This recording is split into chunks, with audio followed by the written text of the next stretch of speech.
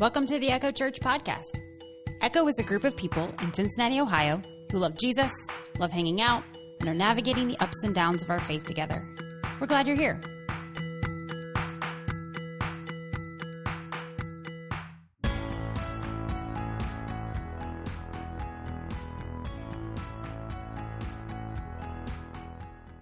Feeling the coolness in the air. Days are getting shorter. We got a little bit more darkness going on. So maybe that's why it's perfect timing for Blink. Has anyone gone down this weekend to the big thing happening downtown? Anyone? You can raise a hand. Let me see a few hands. All right. If not, it's still happening tonight. So all the things I tell you about can be yours from 7 to 9 p.m. tonight. Caitlin, my daughter, is working at a booth down there to sell T-shirts. So find her near the Underground Railroad Museum. If you're down there, it's packed. It's wild. But it's fun to always see people in our city. And our city has just been filled with light. And we can flip over to the next screen. Thank you. So this is night number 1. I went with Sam, and we were in the Covington section. So there's zones. This is going from there's 101 installations. It covers 30 city blocks, and they've got zones. They've got a Finley Market zone up top, Covington, Kentucky, across the river at the bottom, and everything in between, and you can see stuff along the way. There's a lot of walking that happens. Parking is tricky. Buses are free. Lots of good ways to come see. But the point is to find these little installations of light, and they have a map where they can tell you all the different things. And there's interactive exhibits. There's things you can walk through. There are different murals that are lit up. But what's on the screen here, and I forgot to upload my video, but we're going to see one here in a minute, it's called projection mapping. So if you look at this building, they have actually used software to map out the exact dimensions so that when they show this light show, it's hitting the little features. So on the pink building there's little architectural features all down the side, and they would all like flicker at different lights so that when it's created, the show is intentioned to focus on different points of the building. And on the church, at one point, it like shimmers, and suddenly it makes it look like you're looking inside the bricks. And they do all of these projection mapping because that is a very creative thing that happened in Cincinnati. The reason why Blink began, we have to step back and look at luminosity. Did anyone experience the Cincinnati Symphony in 2013, 14, 15, 16? They did luminosity, and you can flip to that next slide, and it's Music Hall. And that is where it began, and they started this projection mapping, and the symphony was playing along with it so that there would be these beautiful songs, and you would watch this light show appear, and at some point, if a video is working, we're going to play it behind me. So this was designed because they were welcoming a new music director, Louis Langray, but then everyone had so much fun because it was this free event. You could just show up at Washington Park, and you could watch this, and it was a way to bring the city together. And so then they repeated it and tried some different things about it. And after 4 years of luminosity, the foundation who funded that piece looked at Brave Berlin, Agar, and Artworks, who were 3 of the creative organizations who created that demonstration, that experience. And instead, they said, what's next? Okay, we see this beauty here, and we watched the way we could use light in a dark night to bring people together. And so Blink was born, and it's apparently one of the first in the U.S. that's like spans a city.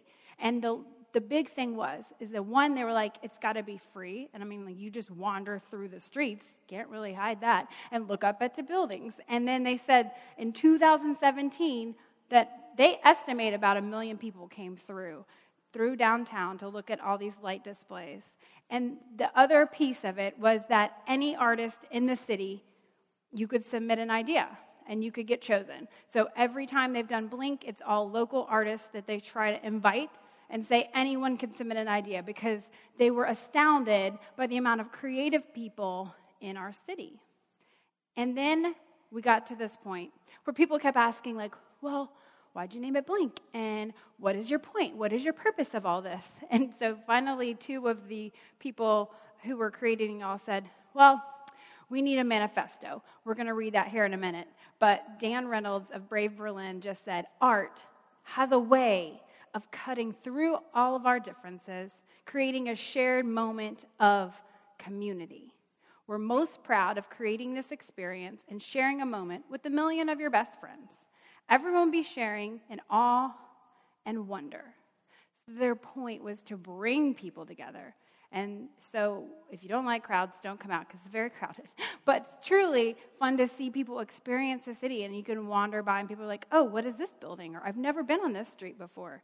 And it's fun to just hear people experiencing this community with one another for the first time.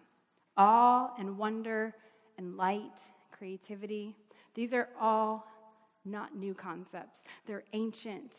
And so today we're going to read in our scripture.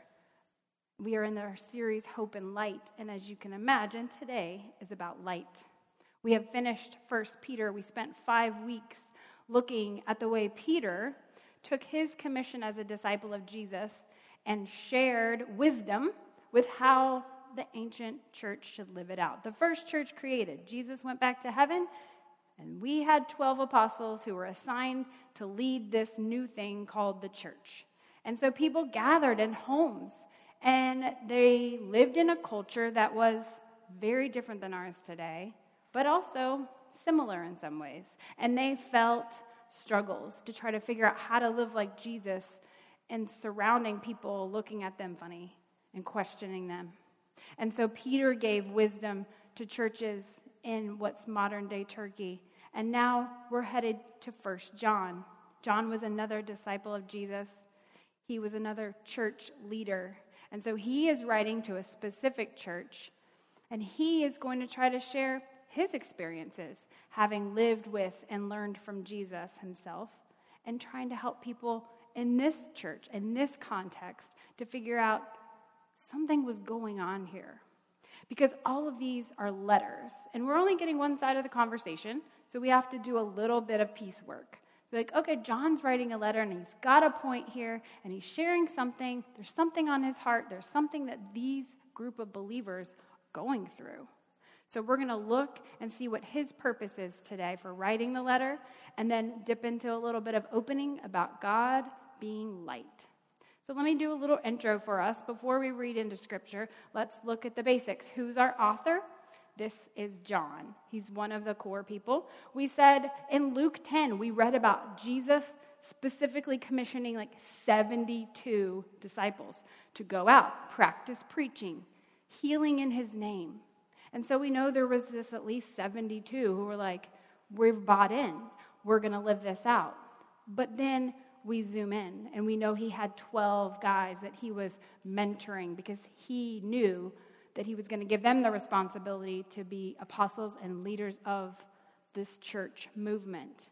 But we zoom in even more. And last week we briefly mentioned Martha, Mary, and Lazarus were 3 siblings that it says Jesus loved them. So he's got some deeper friendships within this community of disciples. So we're zooming in more. And then we see Peter, James, and John, 3 of those 12, who were mentioned again and again with some special experiences. They were mentored on an even deeper level. Maybe Jesus knew they were going to take on more responsibility, or he knew they had some extra things to learn. Peter, James, and John saw Jesus on a mountain talking to Moses and Elijah. 3 were chosen to go experience that with Jesus. John was among them. Peter, James, and John also had some small group prayer time the night before Jesus was arrested, or as he was getting ready to be arrested. Now, they fell asleep a few times, so they weren't perfect by any means, but they were part of this core group with Jesus.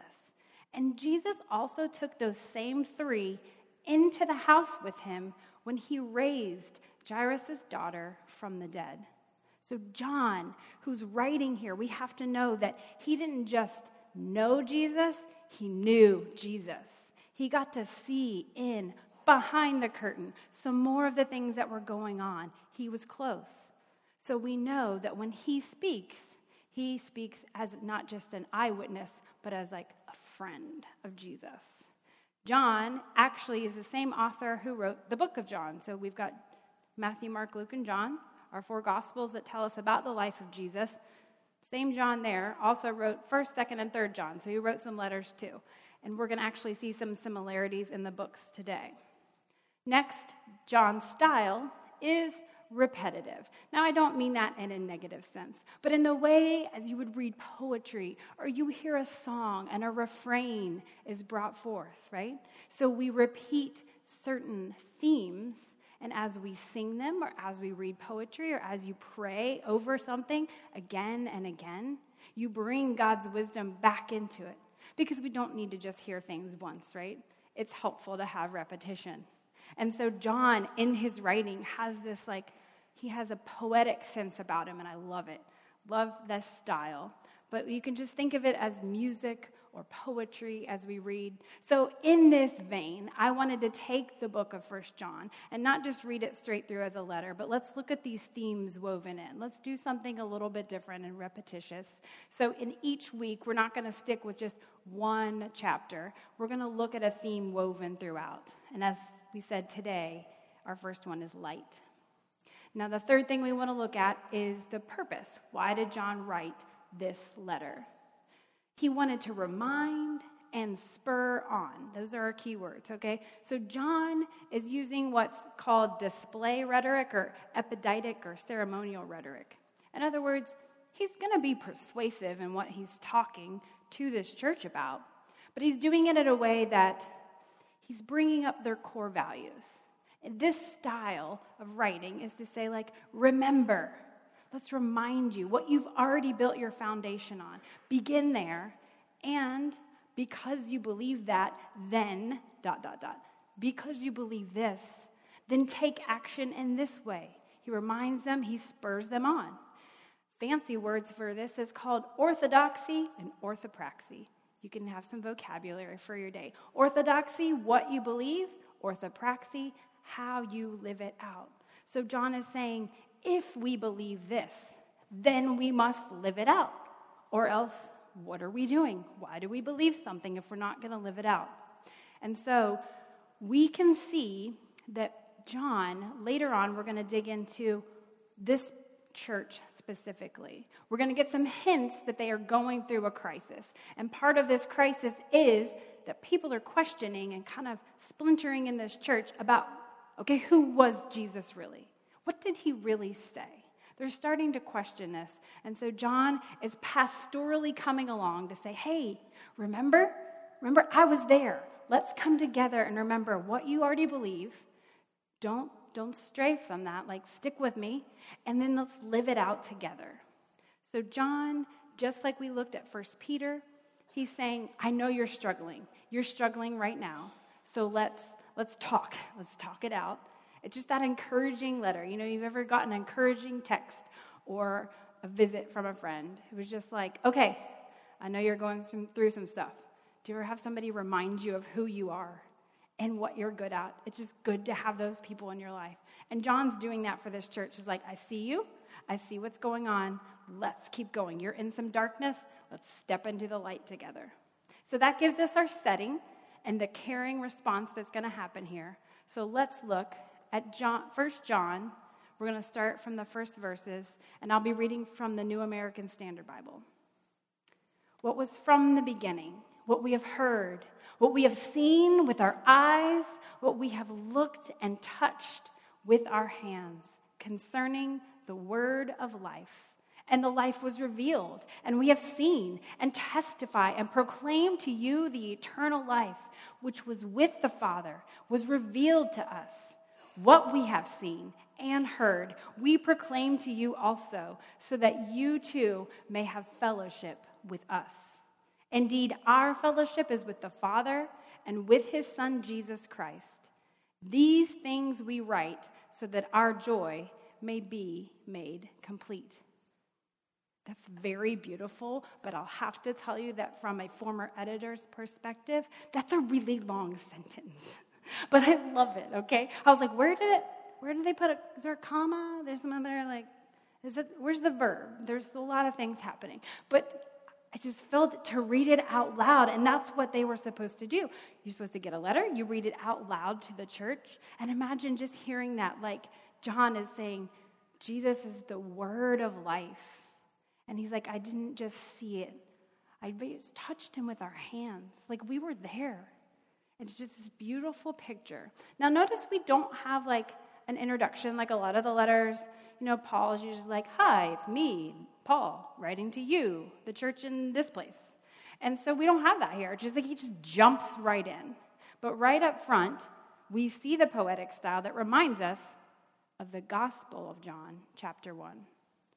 John, the book of John, verse 1 says, in the beginning was the Word, and the Word was with God, and the Word was God. He was in the beginning with God. In him was life, and the life was the light of mankind, and the light shines in the darkness, and the darkness did not grasp it. So you can see he's starting both of his pieces with a very poetic style. He brings up Jesus as the Word. He's like, I'm just going to start right at the beginning. The beginning is Jesus, and that's what we're basing everything on. So he's got this signature here. But more than that, just as John was trying to say, I'm a witness to you. Like, I know you haven't met him, but I did. So I want to tell you that it's true. Like, he's just really trying to help people see what he experienced. But it's like he's trying to say, look, I had this rabbi that I learned from. And he was my friend, but he was God. And I imagine, just as he's trying to communicate to people who had never met Jesus, imagine how interesting it would have been to be like, to come to that conclusion himself. Because when you're hanging out with a friend, sometimes you recognize their greatness, but maybe not always. Maybe you got to step away, or maybe it's slowly revealed and you slowly realize how talented or amazing your friend is. And John had this. He's like going through these 3 years and suddenly realizing he is the Messiah. Like, when did that click in John's brain? We see Peter reacting sometimes in Scripture, but we don't know when John really took that in and recognized that this person he'd been spending all this time with was, in fact, God. So this concept of fellowship he talks about. John says, look, when we are called to proclaim what we saw and heard, that's my commission. He's like, and when you believe, you join this group, this fellowship, this friendship, this family of God. And so then when that happens, you and I are also connected to God the Father and Jesus the Son. And he's just saying, you're joining something. You're not alone. When you believe in Jesus, you are connected. Theologian Esau McCaulley zeroes in on verses 3 and 4 here, where it says, these things we write so that our joy may be complete. So the apostles were told by Jesus, go into all the world. And he's like, that means all people. We've talked about that these churches were made up of people who grew up Jewish, people who grew up non-Jewish, from all these different backgrounds.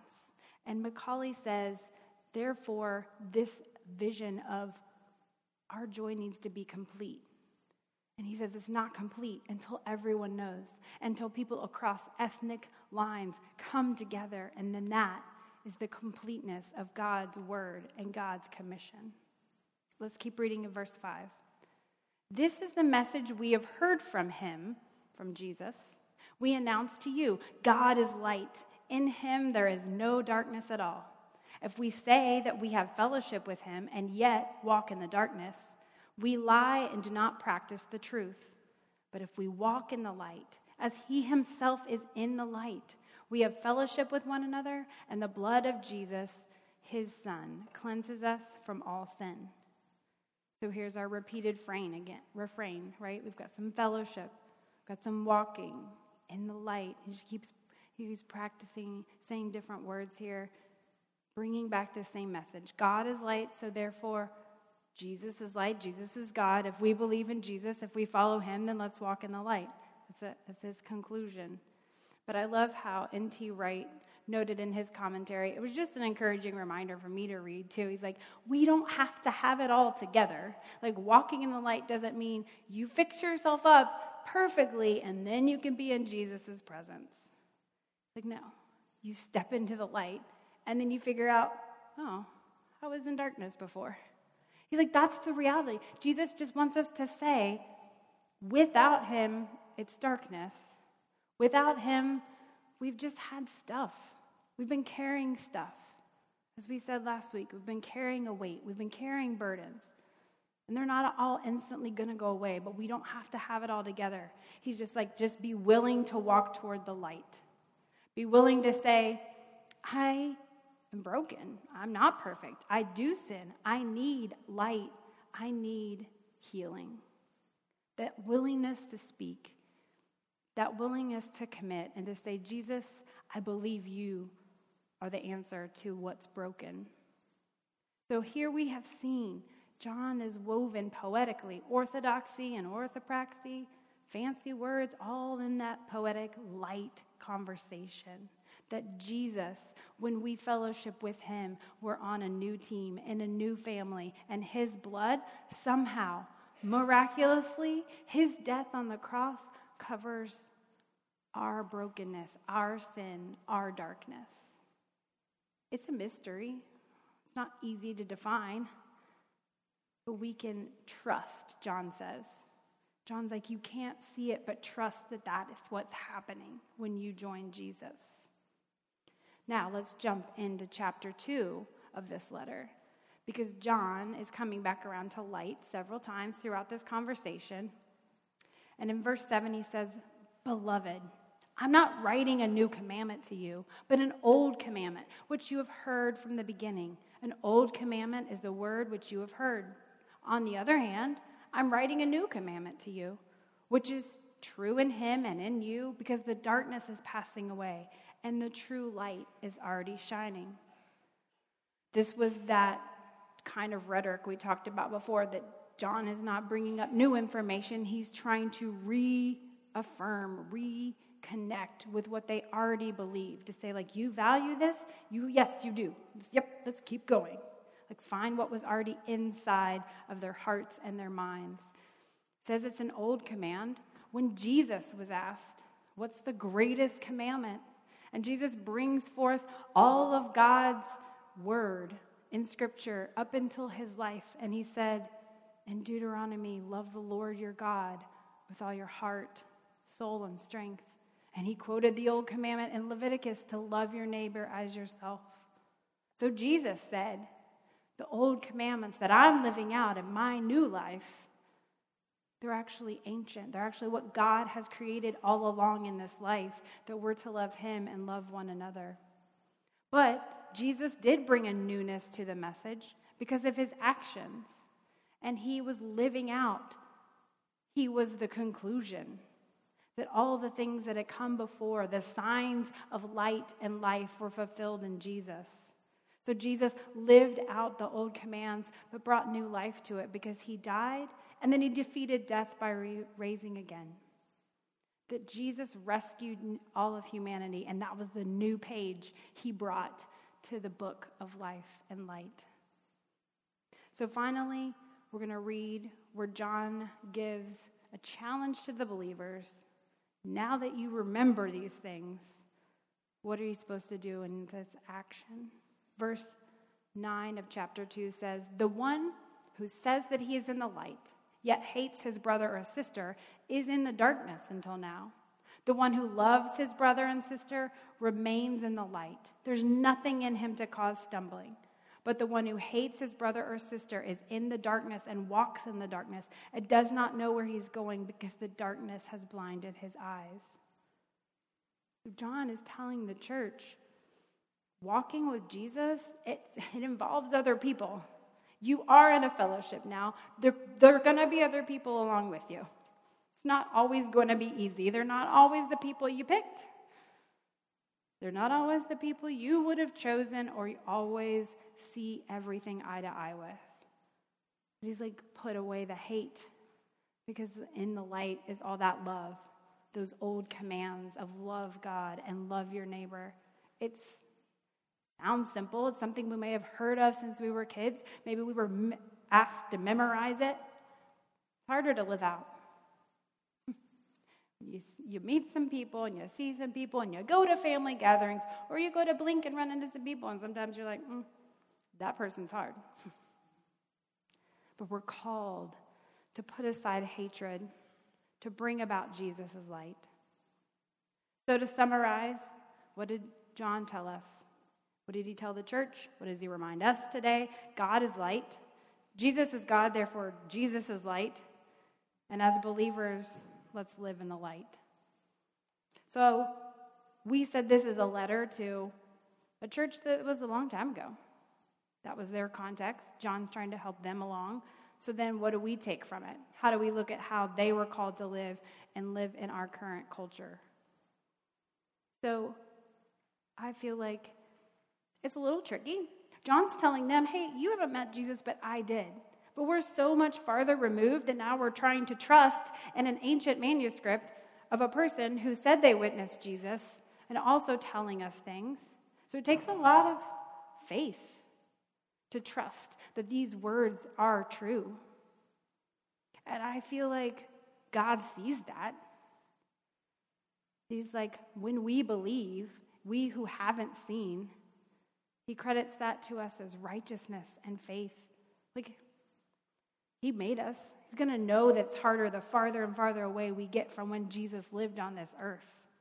We have to have immeasurably more faith that translations and that ancient people passing the word on to one another, that we can trust that.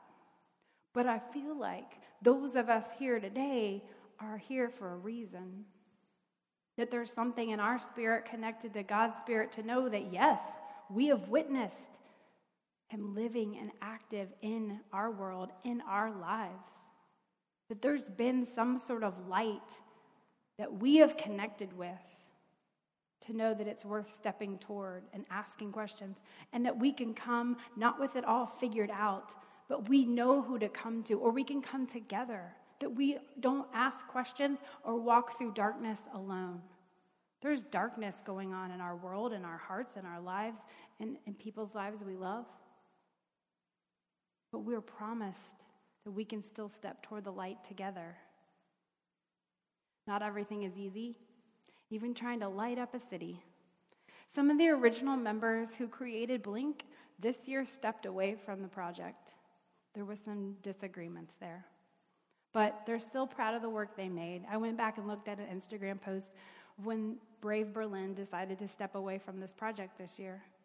And they said, we're still proud of the things that people from Cincinnati brought to the project. He's like, even when we couldn't always agree, the people who came brought the light.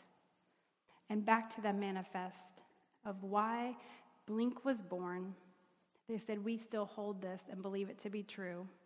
The people of the future city are united and enlightened. In the blink of an eye, their hearts and minds glow with the radiance of transcendent knowing the light of 1,000 tomorrows of opportunity and hope, knowing the light that shines from their hearts is all that was ever needed to stay the darkness of ignorance and poverty. That was their hope for what a future city would look like. And then they said, we just wanted to take a step toward it. If we imagine that to be the future of Cincinnati, here's our way of stepping toward it. And I feel like that connects us with John, who is saying, here's what the future of church should look like. Let's take a step toward that together. Whenever we attempt to live out Jesus' light, we're taking ancient wisdom and bringing something new to it, because we have a new day. Each new day for us, we can bring newness to that ancient light. And we're going to have new challenges. And we pray for God's new strength, his mercies and compassion that are new every morning. As we live in the light, we have fellowship with God, with Jesus, with the Spirit. We're not alone, and we can bring that light to others. So the word lumens, that is a measurement of how much light you are getting from a bulb. I had to remember this word. More lumens means it's a brighter light. Fewer lumens means it's a lesser, dimmer light.